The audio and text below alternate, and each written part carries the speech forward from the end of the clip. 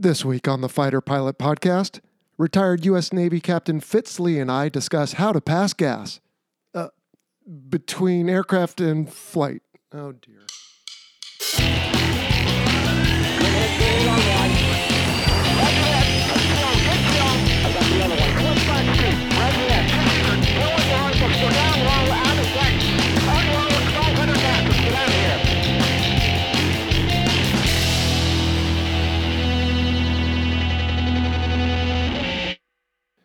Hello, everybody. This is Vincent Aiello, host of your Fighter Pilot Podcast, the internet radio show that explores the fascinating world of air combat, the aircraft, the weapon systems, and most importantly, the people.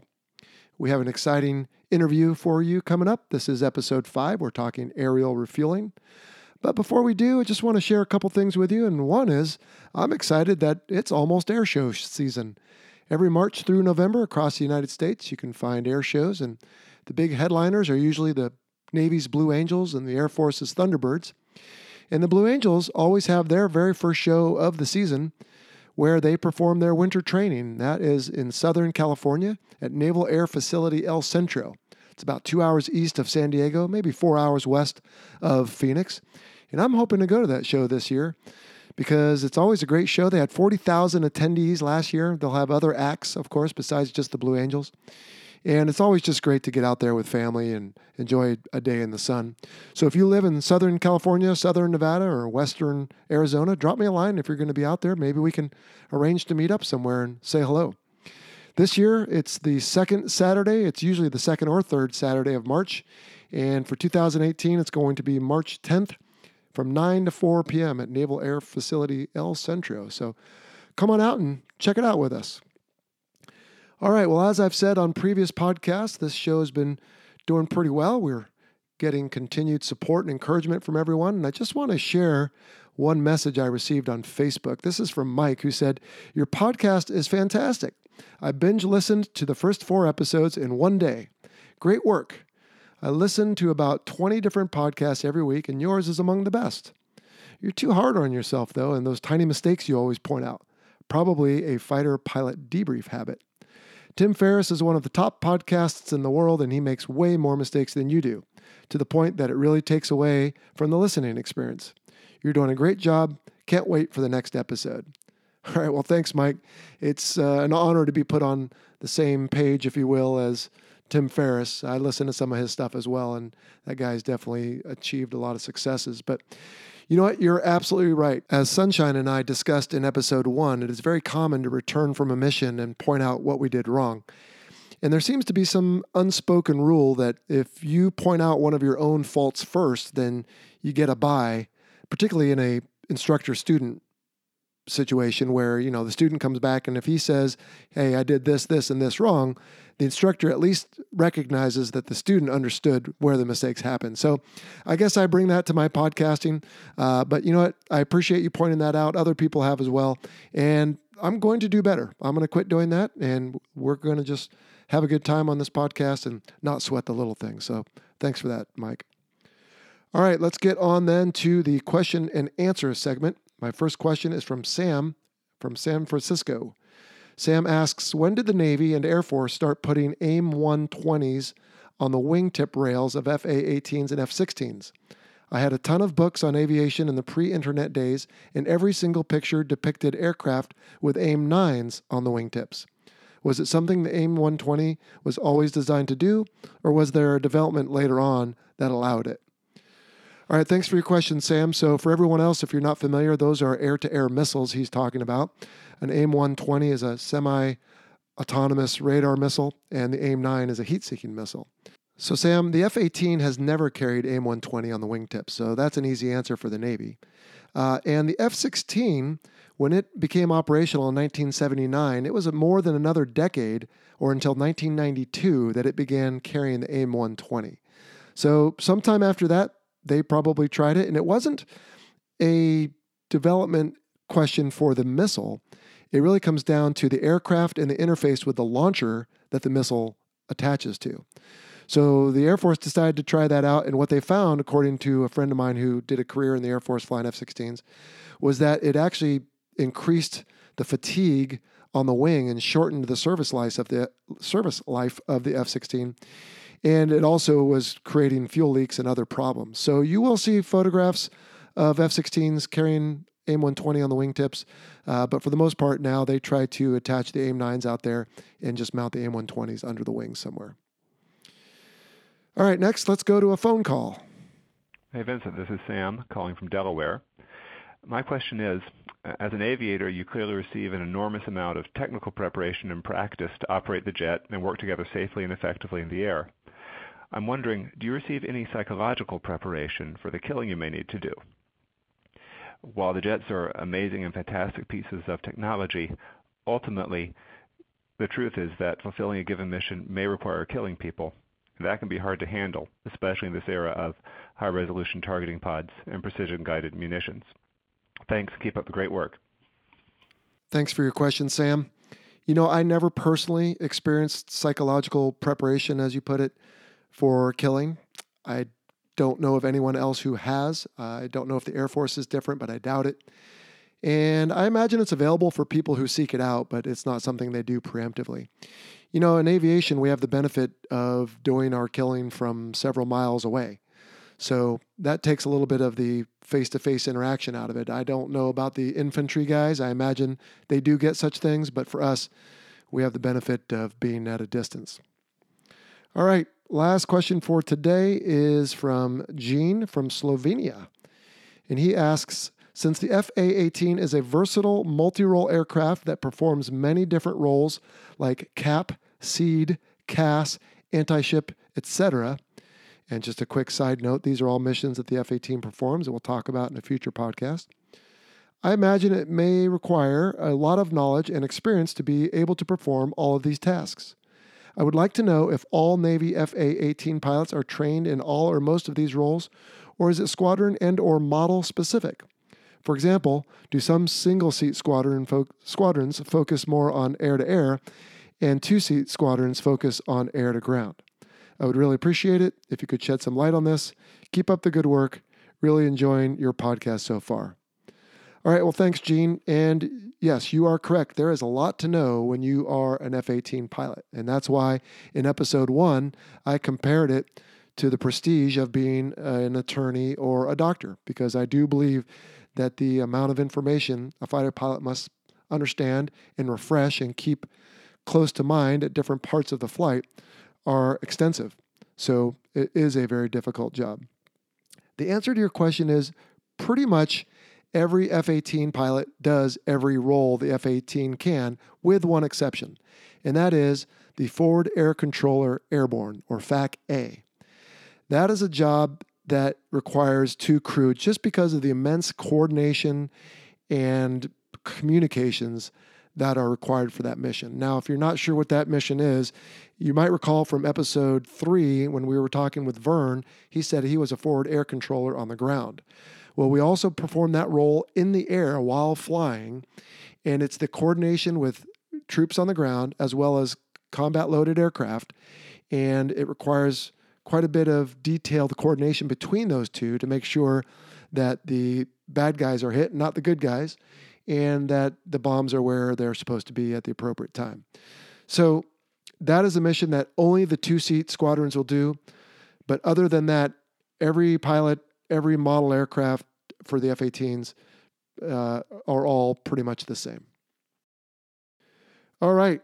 Well, with that then, let's move on to the interview. Today, I am joined by my very good friend, Captain Fitz Lee, call sign Dud of the United States Navy. Welcome, Dud.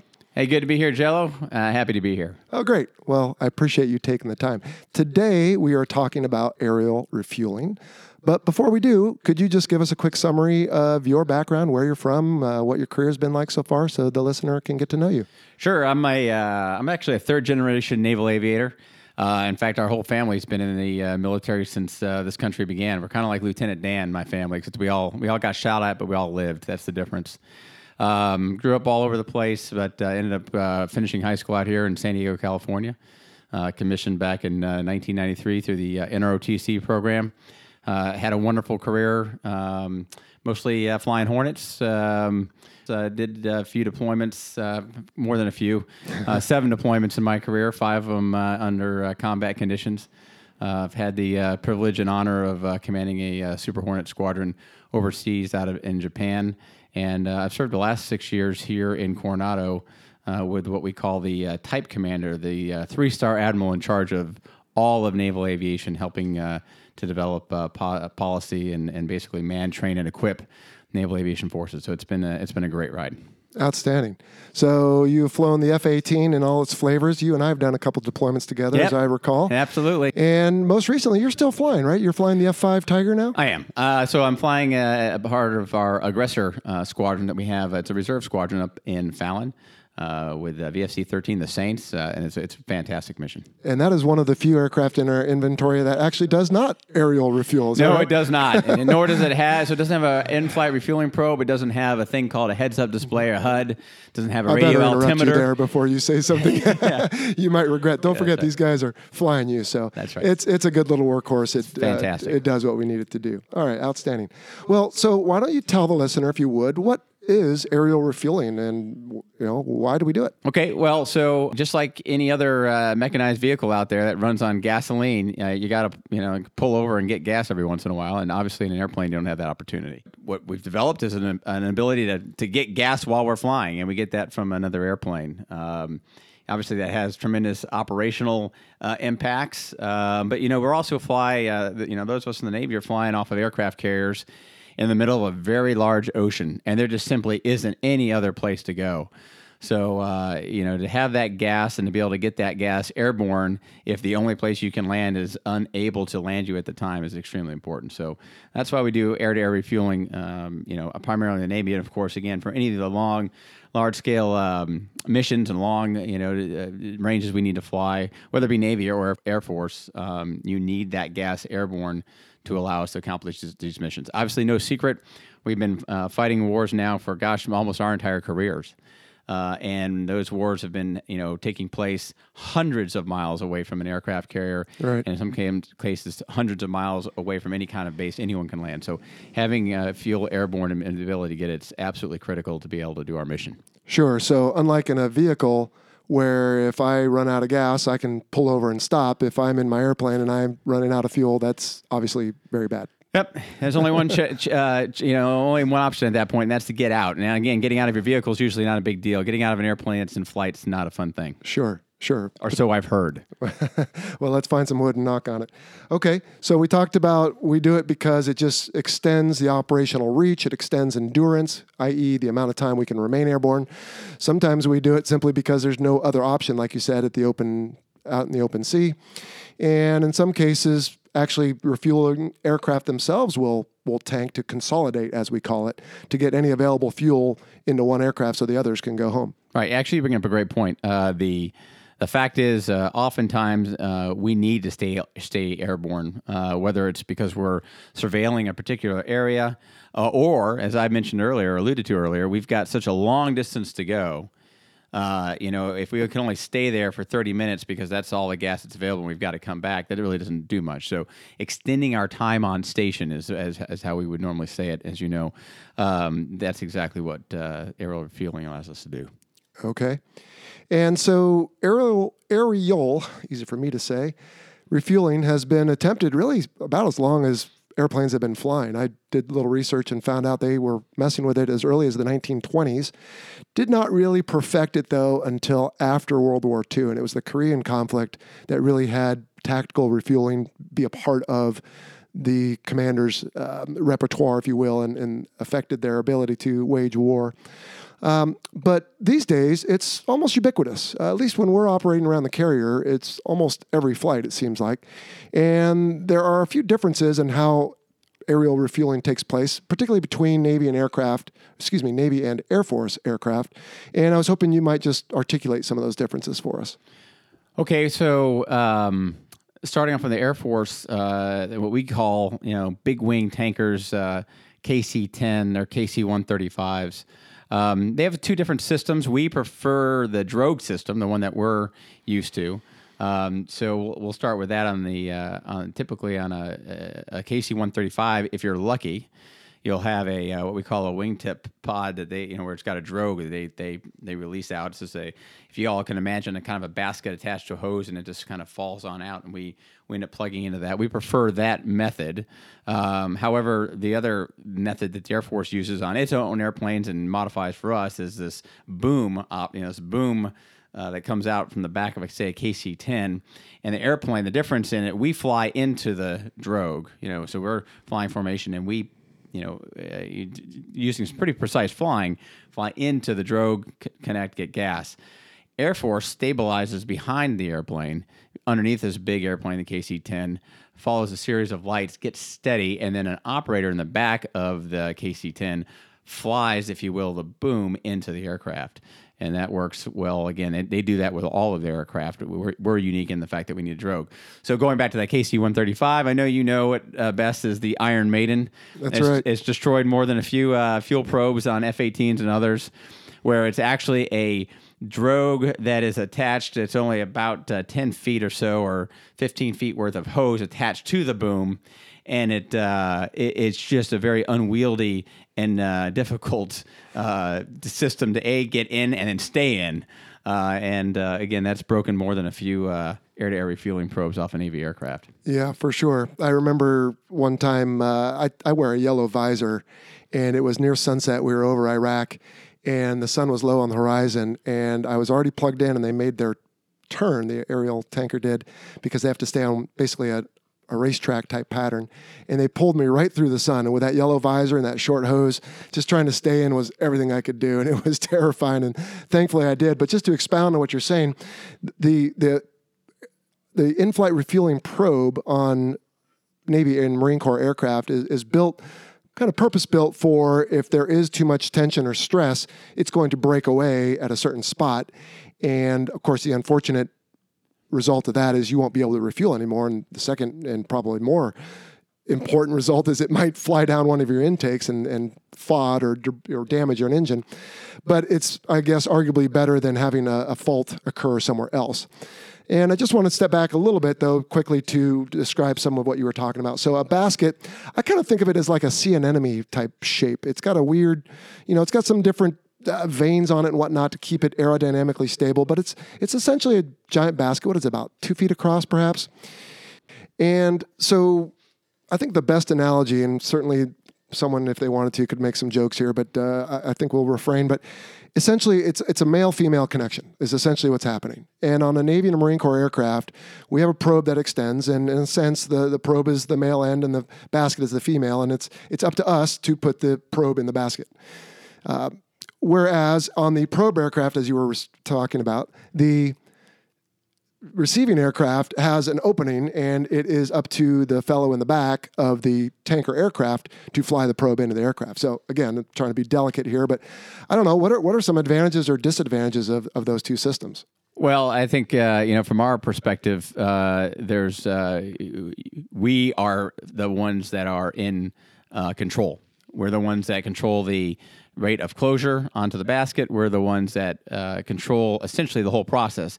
So when you're working with the drogue, the basket drogue, simply from the tanking aircraft, the one that's giving, not receiving, all it does is simply hit a switch and the drogue is released in it, and the air, airstream into the airstream. The airstream blows it back. It's controlled by hydraulic pressure, but that's all they do. It's a switch, and it goes back. And after that, it's completely dependent upon the pilot of the aircraft, the receiving aircraft, to engage the drogue, stay in the drogue, and then when he's done, back out. And of course, they reel it back in. Again, only responsibility with the way the Air Force does it, if you're an Air Force receiving aircraft, is it's not non-precise flying. You need to be in a particular position. It's not like the boom's got a huge play. You'll be there, but you just stay there and then let those guys or gals, whoever's in the back there, actually get the probe to the into your aircraft. Sure. So I guess the boom system, as I understand it, can pass fuel a little more quickly, which is probably an advantage for Air Force aircraft because they can get in and out, get their gas quicker. But on the other hand, on our Navy aircraft, particularly with ones that launch from aircraft carriers, they're not really designed to have someone in the rear of the aircraft flying the drogue, and I say that, flying the probe, and I say that deliberately because they have a little stick controller and it's got wings and they can actually fly it into the other aircraft. And so, but the disadvantage of that is that our system transfers the fuel a little more slowly, so it takes us a little longer, but it's also a little less complicated. So there's benefits and drawbacks to each system, I would suggest. Right, and when you're refueling, and so you mentioned the consolidation. So a KC-10, and for those who don't know what that is, if you know what an old DC-10 tri-motor large aircraft, FedEx still flies the MD-11, looks kind of similar. So it's a wide-bodied large airliner. That's a big airplane carrying a whole bunch of fuel. And it needs to consolidate with another one just like it. That's a lot of fuel it needs to get rid of or dump quickly into the other aircraft. So that it facilitates not only they refuel faster, but they've got a lot more to fill up, whether it be a KC-10 or another large, even if it's a B-2 bomber. There's a lot more fuel that needs to get transferred. Right. Now, that said, yes. I should say there is one Navy aircraft that, in fact, has that same kind of refueling, and that's the E-6 Century. Ah. So there is a Navy aircraft out there. It's a large 707 airframer. So this is now, if you all can imagine, 707. You don't see those too often anymore, but that's a very large, again, wide-body airliner with two large turbofan engines under each wing. It's a very large airplane. We use it as part of our strategic nuclear deterrent force. It also communicates with our ballistic missile submarines, a very unique Navy aircraft. They live and fly and breathe out of Tinker Air Force Base there in Oklahoma, and they actually are the receiver off of a boom type of position to stay airborne. And they stay airborne for, we'll just say, a long time.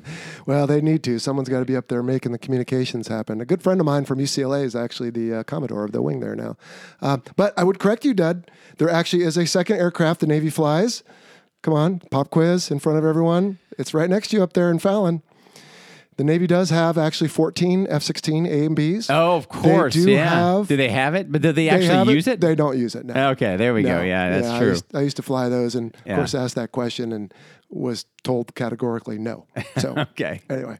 All right, well, we've talked about some of the aircraft that refuel. The KC-10, KC-135 are the current Air Force tankers. They have a new one coming out. I believe they call it the KC-46 Pegasus. It's going to be based on the 767 platform. What are some Navy aircraft that give fuel? Okay, well now our indigenous refueling capability in the carrier wing is strictly off of the F-18 Echo. That's a fighter, though. It is. It's a fighter, but also a tanker. It's a multi-role fighter, and now one of the roles it does is tanking. Now, this is not unique in our history. We've taken refueling stores, which have they're a large gas tank with that drogue that we were talking about earlier attached to the back of it. We've done this with a KC-6. Right, or that we call it KA-6, there I you guess. go. Yeah, KA-6. So our old A-6 bombers became tankers. For many years, though, 70s, 80s, 90s, early 90s, the workhorse was our S-3 Viking. But again, even so, that aircraft in itself was not designed as a tanker. We put a refueling store on it, and it can do refueling. In fact, it was a very good tanker, the S-3 was. But now, with the S-3 retired, what we've done is we've given that mission over to the Super Hornet in particular, now, which is now the vast majority of our fleet. There's only a few legacy Hornet squadrons left in the Navy. But our Super Hornet squadrons, now there's 2 in each air wing that will have tanker-configured airplanes. And what does that mean? It means it has that center line. We put it on the center line of the aircraft. That's where that refueling store goes. And then we'll either have another couple of tanks or as many as 4. So we can have 5. I mean, the thing carries a tremendous amount of gas, almost 30,000 pounds of gas right from the get-go. And for those who to try to put that in perspective, if I remember correctly from my Legacy Hornet days, a Legacy Hornet sitting on the ground with one drop tank was somewhere in the neighborhood of, what was it, 10.6, something like that. 10.6 was internal, so you could get about 12,000. Yeah, it's another 12,000. Yeah, so you've got another full Hornet's worth of gas plus in this Super Hornet when it takes off as a tanker. Sure, but with that many drop tanks and that heavy, isn't it burning more than it's giving? It's burning a tremendous amount. If you have what we call a 5 wet tanker, that's with all those drop tanks on, it's burning at its what we'd say max endurance, somewhere in the neighborhood of 8,000 pounds of gas an hour. That's a tremendous amount. So we're not an efficient tanker when we're used that way, but there's ways we get around that. So if we've got a big tanker like that, what we want to do is get people to it quickly, get all that gas or as much gas out of it as quickly as possible, and now it's a little bit more efficient. I see. Okay. So the Marine Corps has KC-130s that also are aerial refueling tankers. And there's, of course, some foreign aircraft. I believe I tanked off a British Nimrod some deployments ago and whatnot. And where are we going in the future with refueling, do you think? Well, I know in naval aviation, there's some talk right now as we develop our carrier unmanned aircraft that's just now in development. We've given it a name, the MQ-25. Whether or not what kind of capability it might have in the area of air-to-air refueling, I think it still remains to be seen. But it's certainly an issue that we are looking at. If we can save a little bit of life expectancies on our fighters and give that over to another aircraft, that would be it would certainly be something we'd like to do if we can. For sure. Okay. All right. So we talked about who can pass gas, if you will. Who can receive gas? Okay, so we'll just we'll confine our comments right now, I guess, to at least the Navy, the Air Wing. And so in the Air Wing, the helos can't, not in our carrier wing, and I'll go back to that in a second. And we can't give it to our E2s right now. And so those two types of aircraft can't get gas airborne. However, all models of the F-18 now, which include the Growler, and when you and I started Jello, we had a Prowler with us. It was a different aircraft. It could get gas. Well, now the F-18G Growler certainly can receive gas. All the strike fighters, Legacy and new Hornets, can get it as well. So everyone else can get the gas, but those two can't. Now, we are developing a new, we are transitioning into a brand new version of the Hawkeye. It looks very, very similar to the old version, but it's absolutely it's a new generation, phenomenal aircraft. And it is plumbed for air-to-air refueling. They've done some testing on that. I don't know. I can't give you the answer right now whether that's been funded as a program of record moving forward. But if at any time they wanted to provide money, if that's not already going to be provided, they could, and that would extend the already pretty impressive endurance capability of the E2 Hawkeye. Yeah, I'm not so sure the crews actually want that, but and just for anyone who may not be familiar, the E2 Hawkeye is a dual propeller aircraft. It's got a giant rotodome, radar on the top, looks like a frisbee, and it provides the eyes and the ears of the fleet. It goes out and looks for those long-range targets and whatnot. Okay. As well, the CH and the MH-53 Super Stallion helicopters can aerial refuel, and the MV-22, the CV-22, those tilt rotor aircraft, those are also capable. And then, of course, all the Air Force aircraft. So we talked right. Navy at first, but I think just about any Air Force aircraft seems to be able to refuel. That's right. And you mentioned the MV-22, which is coming to the aircraft carrier. That'll be refueled. Well, we actually neglected to mention one other aircraft that we have on board, of course. And how can we forget them? Because they're always bringing us the newspapers, magazines, and pizzas, and that's our COD brothers and sisters. The C2 Greyhound is another. It looks very much like the E2 without the radome. It's a twin turboprop large aircraft that not refuelable, not planned to be refuelable, but those other aircraft. And then we have special operation. Our folks that support special operations. Some of those helicopters are equipped to air-to-air refuel. Correct. All right, that sounds cool. Well, take us through, if you would, a typical scenario for refueling around the carrier. I know you've done both sides of this. You've been the tanker, you've been the receiver, and I have too. I'm sure we have met up at different times in different ways there, if you will. But just take us through what happens from, let's say, just before the carrier launch until you make it back as let's say, the tanker. Yep. Typically, we've got two different scenarios. So we'll start day and night. And there's different requirements as well. So during the daytime, when we are operating out there in the carrier environment, we have to have one hose airborne. Notice I didn't say one airplane. It's one hose. And one functioning hose, probably. Exactly. That's the whole point. It's got to be functioning, and that's getting what I'm getting to. So the first aircraft off. Now, of course, the first day, the first launch of the day, there's an anybody airborne. So we're going to launch the tanker, and we're going to launch somebody right behind that tanker to go check out the system's capability to deliver gas. It is called a package check. And so the tanker, if I'm not a tanker pilot, I'm going to go up to a predefined altitude overhead the ship. This guy or gal who's already been decided, picked to be the guy who's going to, the person who's going to come up and do the package check will come up and we'll do a real quick, whether or not they're supposed to get gas or not, we'll look at. Ideally, this is somebody that's going to get mission gas anyway, some kind of gas. I've got enough to give, and we'll give it to them. And once we've done that, we want to report and have to report back to the folks on the carrier that, yes, plugged in receiving. So now everybody is comfortable knowing that we've got a functioning, gas station in the sky now that's working, and that's daytime. Right. Yeah, let me interrupt you if I may, because there's a few details that I think our listener might find interesting.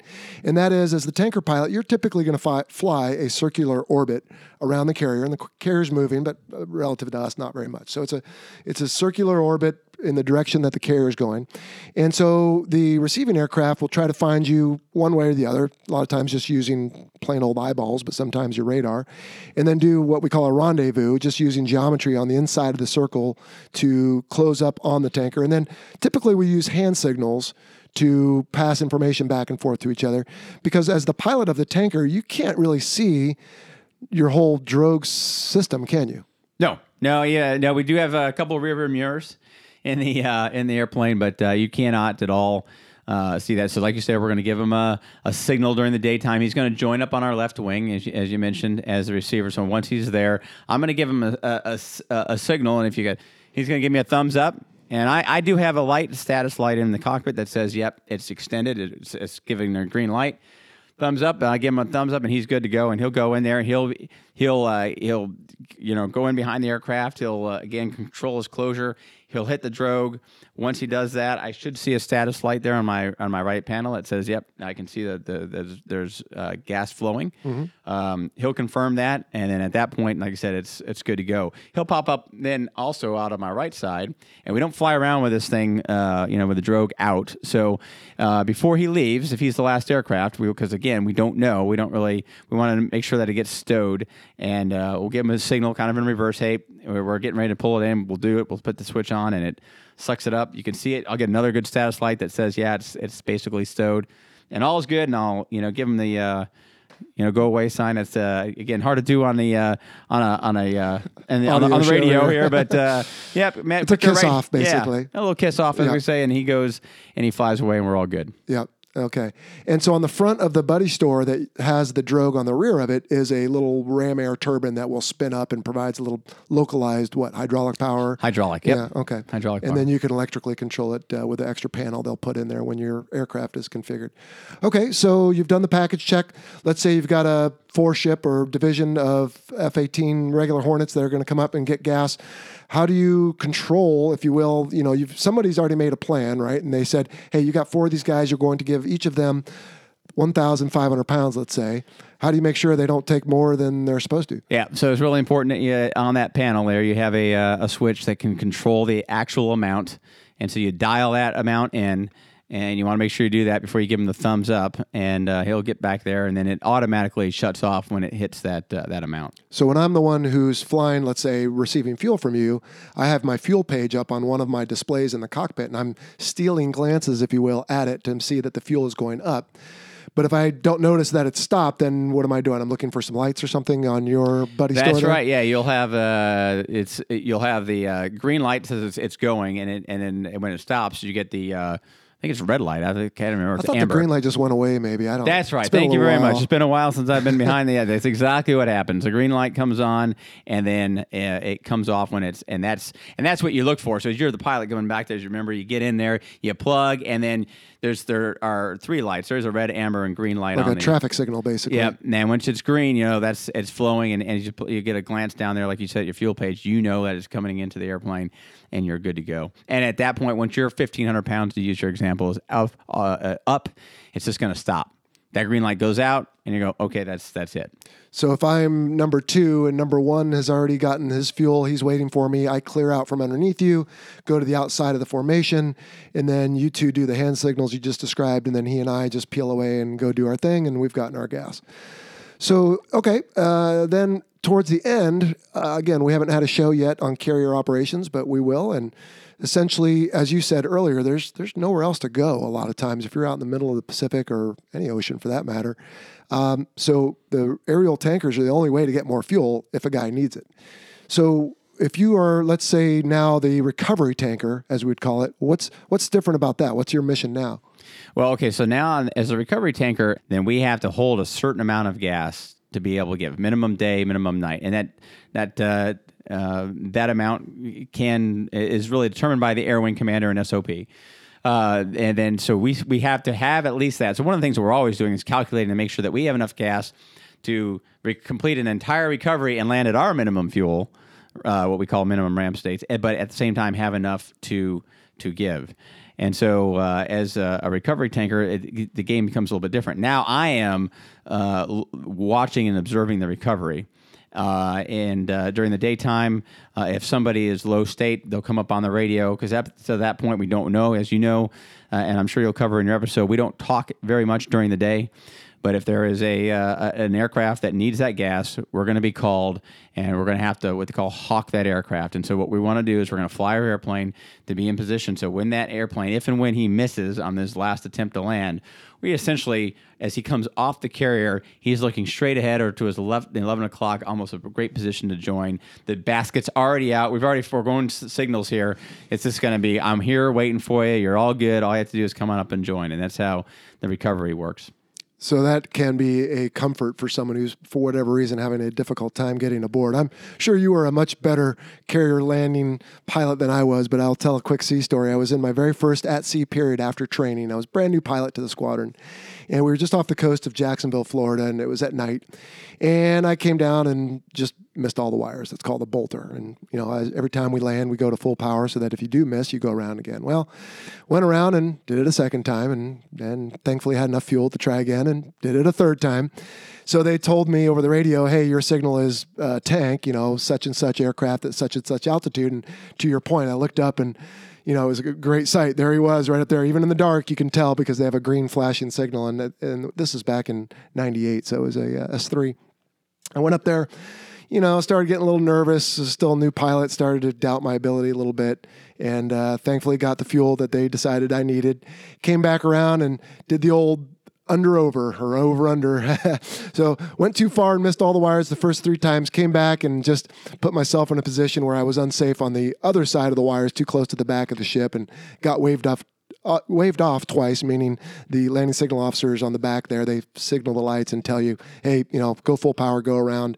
And I did that twice, and at that point, I guess they decided I was just too young and green to get aboard that night. So they sent me home. So in a sense, what should have been a penalty was actually a benefit, because I got to sleep in my own bed that night and picked up a newspaper and some Taco Bell for the fellas the next day and came back out and thankfully got aboard just fine with the lights on. But that always stuck with me because that can really damage your ego. But for this case, as far as the story goes, they were there and ready to receive me, and that was fantastic. But what happens, though, if you, Dud, are the tanker, and now when you come down to land after I've gotten aboard, you're the last guy airborne? All right, well, so that's a problem. That would be a problem. So one of the things that when we're assigning folks to this mission, we generally like to, but again, all of our aviators, and we never had to worry about you, Jello. There's always room for Jello. There's, anyone should be able to do this, but, especially during certain weather conditions or at night, we are going to maybe selectively schedule some more experienced folks. Again, we always have a plan. So if I'm the recovery tanker, daytime still we're talking right now, I have a problem. Well, we've already launched some folks' hands. So there's another tanker airborne now at this point. So he could, if I couldn't get aboard and now all of a sudden I have to be tanked, there's going to be a tanker airborne. Now, there's only one time during the day where that's not the case, and that's at night on the last recovery.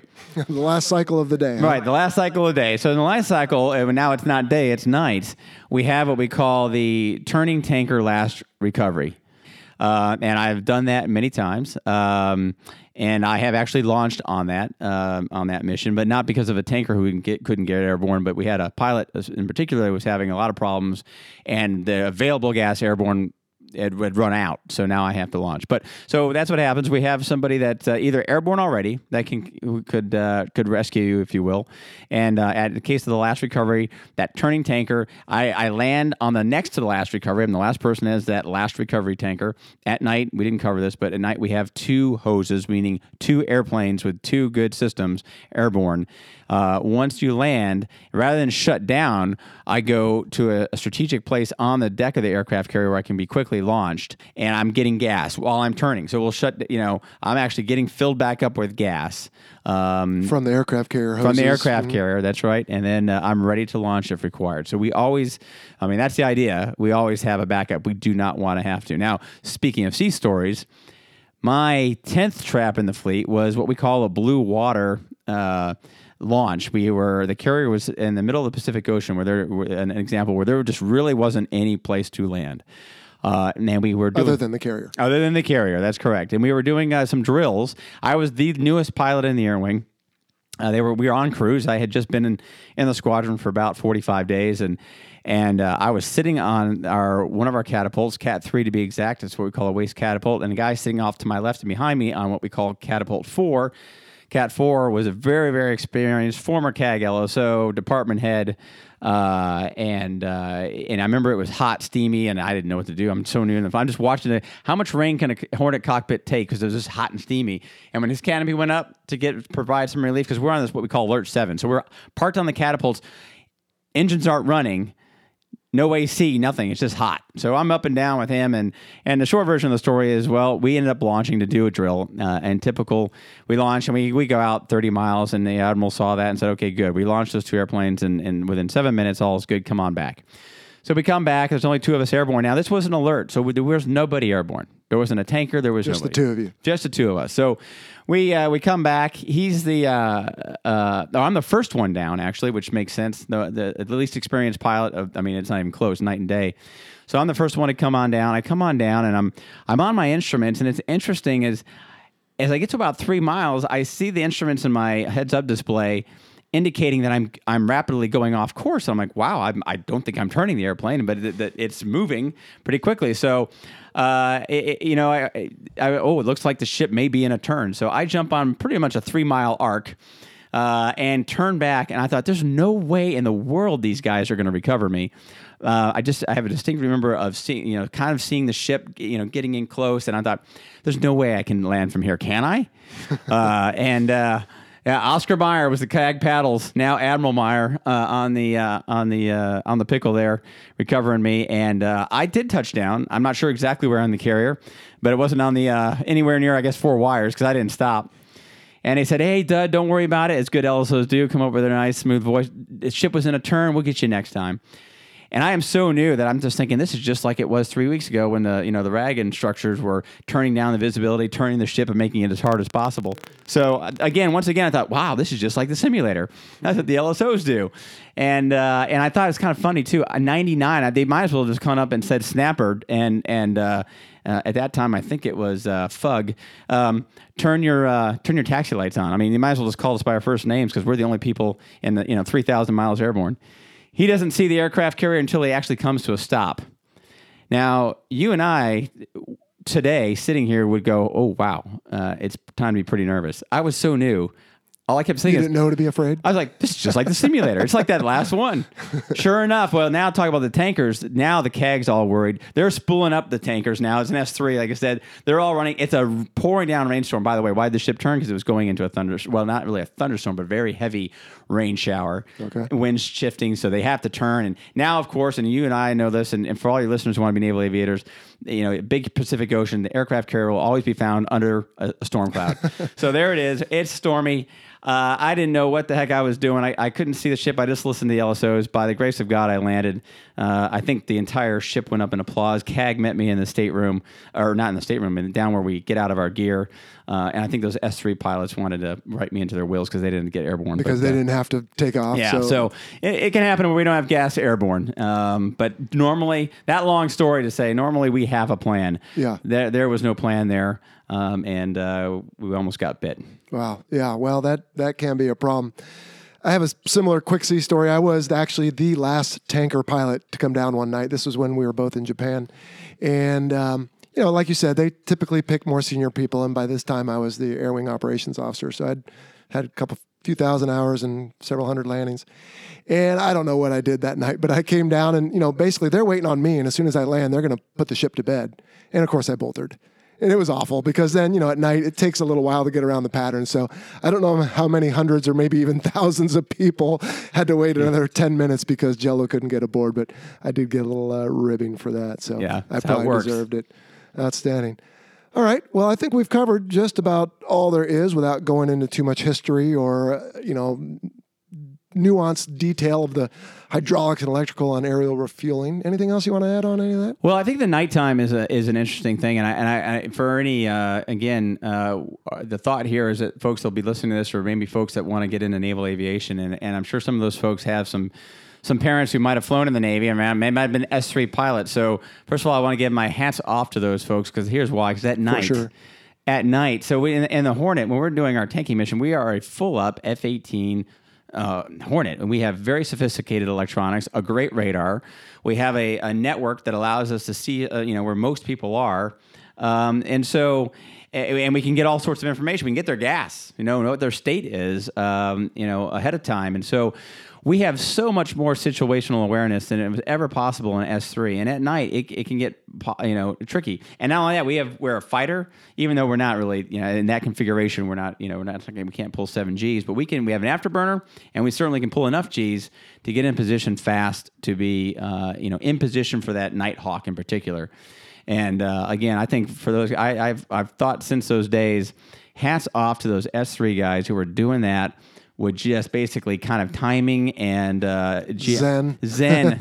And we've got all these sophisticated systems in our airplane to make it happen. Now that said, that really does make us, in that regard, a much better tanking asset when it comes down to handling emergencies and situations like that. I can go find somebody. I alluded to, I think earlier, we had a situation once where I was launched. We were having a pilot who was having difficulty. I was able to use my radar. It was bad weather. There was a lot of things going on. It was night. And having the ability to rendezvous and to drive the situation much more than an S3 would have had the ability to do, I think, really makes a difference. So we're not efficient, but we bring a lot of good toys to the table to help do the tanking mission more safely and in critical spots. For sure. Well, I want to thank you for taking the time to discuss this with me and our listeners. I hope they enjoyed getting an idea of it. As you said, it's a little bit difficult with only the medium of audio here to explain it, but maybe we can throw some pictures or descriptions on the website. But before I let you go, you talked about you were FUG for a while, but now you're DUD. So how did you tell us about your call sign? How did you get it? Jello, as you know, not the stereotypical mold for a strike fighter pilot, having been, as I have sometimes joke with some of our distinguished visitors that I have a chance to brief around. I don't smoke or chew or go with girls who do. A Sunday school teacher, and so I have a last name of Lee, and so they're like Dudley Do Right. Or at least I think that's the story. And here's the thing, for folks that are listening, it's my call sign's not Maverick. You don't get to pick them. They're picked for you. And so, and in most cases, what happens, they have a call sign review board. And so for me, it's rather boring. Had nothing to do with bombs going off or not going off. So you didn't drop an unarmed bomb and nope. It was a dud? Okay. No, that wasn't it. One could just say it's a personality defect. Well, or a benefit. That's, God made you the way you are, and we're good with that. So, all right, Dud. Well, I want to thank you for taking the time again. And I hope you enjoyed it. And we certainly learned something from you. So with that, we're going to sign off. Yeah, thanks, Joe. I appreciate it. Okay, take care. All right, well, I hope you enjoyed that discussion on aerial refueling. Let me just cover a couple terms that Dud mentioned in his discussion. One is the word FOD. FOD has two different meanings, but they're both closely related. It's foreign object debris, which is basically anything that's on the flight deck or the tarmac that could be sucked up and ingested into an engine and cause damage. And when it does that, then it's called foreign object damage. So FOD can FOD an engine. A little redundant, I realize, but it works pretty well. The next expression, I don't remember if we covered this before, but bolter. That is where when you attempt to land on an aircraft carrier and for whatever reason you do not come to a stop. Most of the time it's because your hook on the aft part of the airplane lands beyond the fourth wire, and so you just miss all the wires, you go around again. But sometimes you can have what's called a hook skip bolter, where your hook touches down in the right place, but for whatever reason, there was not enough hold down pressure on the hook, and so it bounces over the wires, and you just keep going around for another try. So not a good thing. I should check my logbook, but I know I've got over my career about probably 25 or 30 of those things. Some are my fault, some are not, but that's just the way it goes. And then the final thing is, I forgot to ask Dud what his future plans are, but I will confess that we recorded that several months ago, and since then, if you noticed at the very top of the show, I said retired Captain Fitzley, and in fact, he did retire from the Navy after about 26 years of service, and he is now an airline pilot like me. He still lives here on Coronado. So when our schedules align, we still get together, but he left the Navy and has now moved on to greener pastures. All right, well, that will wrap up episode 5 of the Fighter Pilot Podcast. I hope you enjoyed it. If you did, send me a note, let me know. If you have a question for the show, you can send an email to questions@fighterpilotpodcast.com or leave a message on our listener line at 877-MACH-101. That's 877-622-4101. You can also check out our website at fighterpilotpodcast.com. You can find us on all the usual social media platforms, Facebook, Twitter, YouTube, Instagram. Please like us, follow, share, help us continue to grow this show. Now, as a reminder, the views expressed in this presentation are the personal views of myself and my guest and do not necessarily represent the position of the Department of Defense or its components. So that'll do it. Until we see you back here in another 10 days, you fly safely. See ya.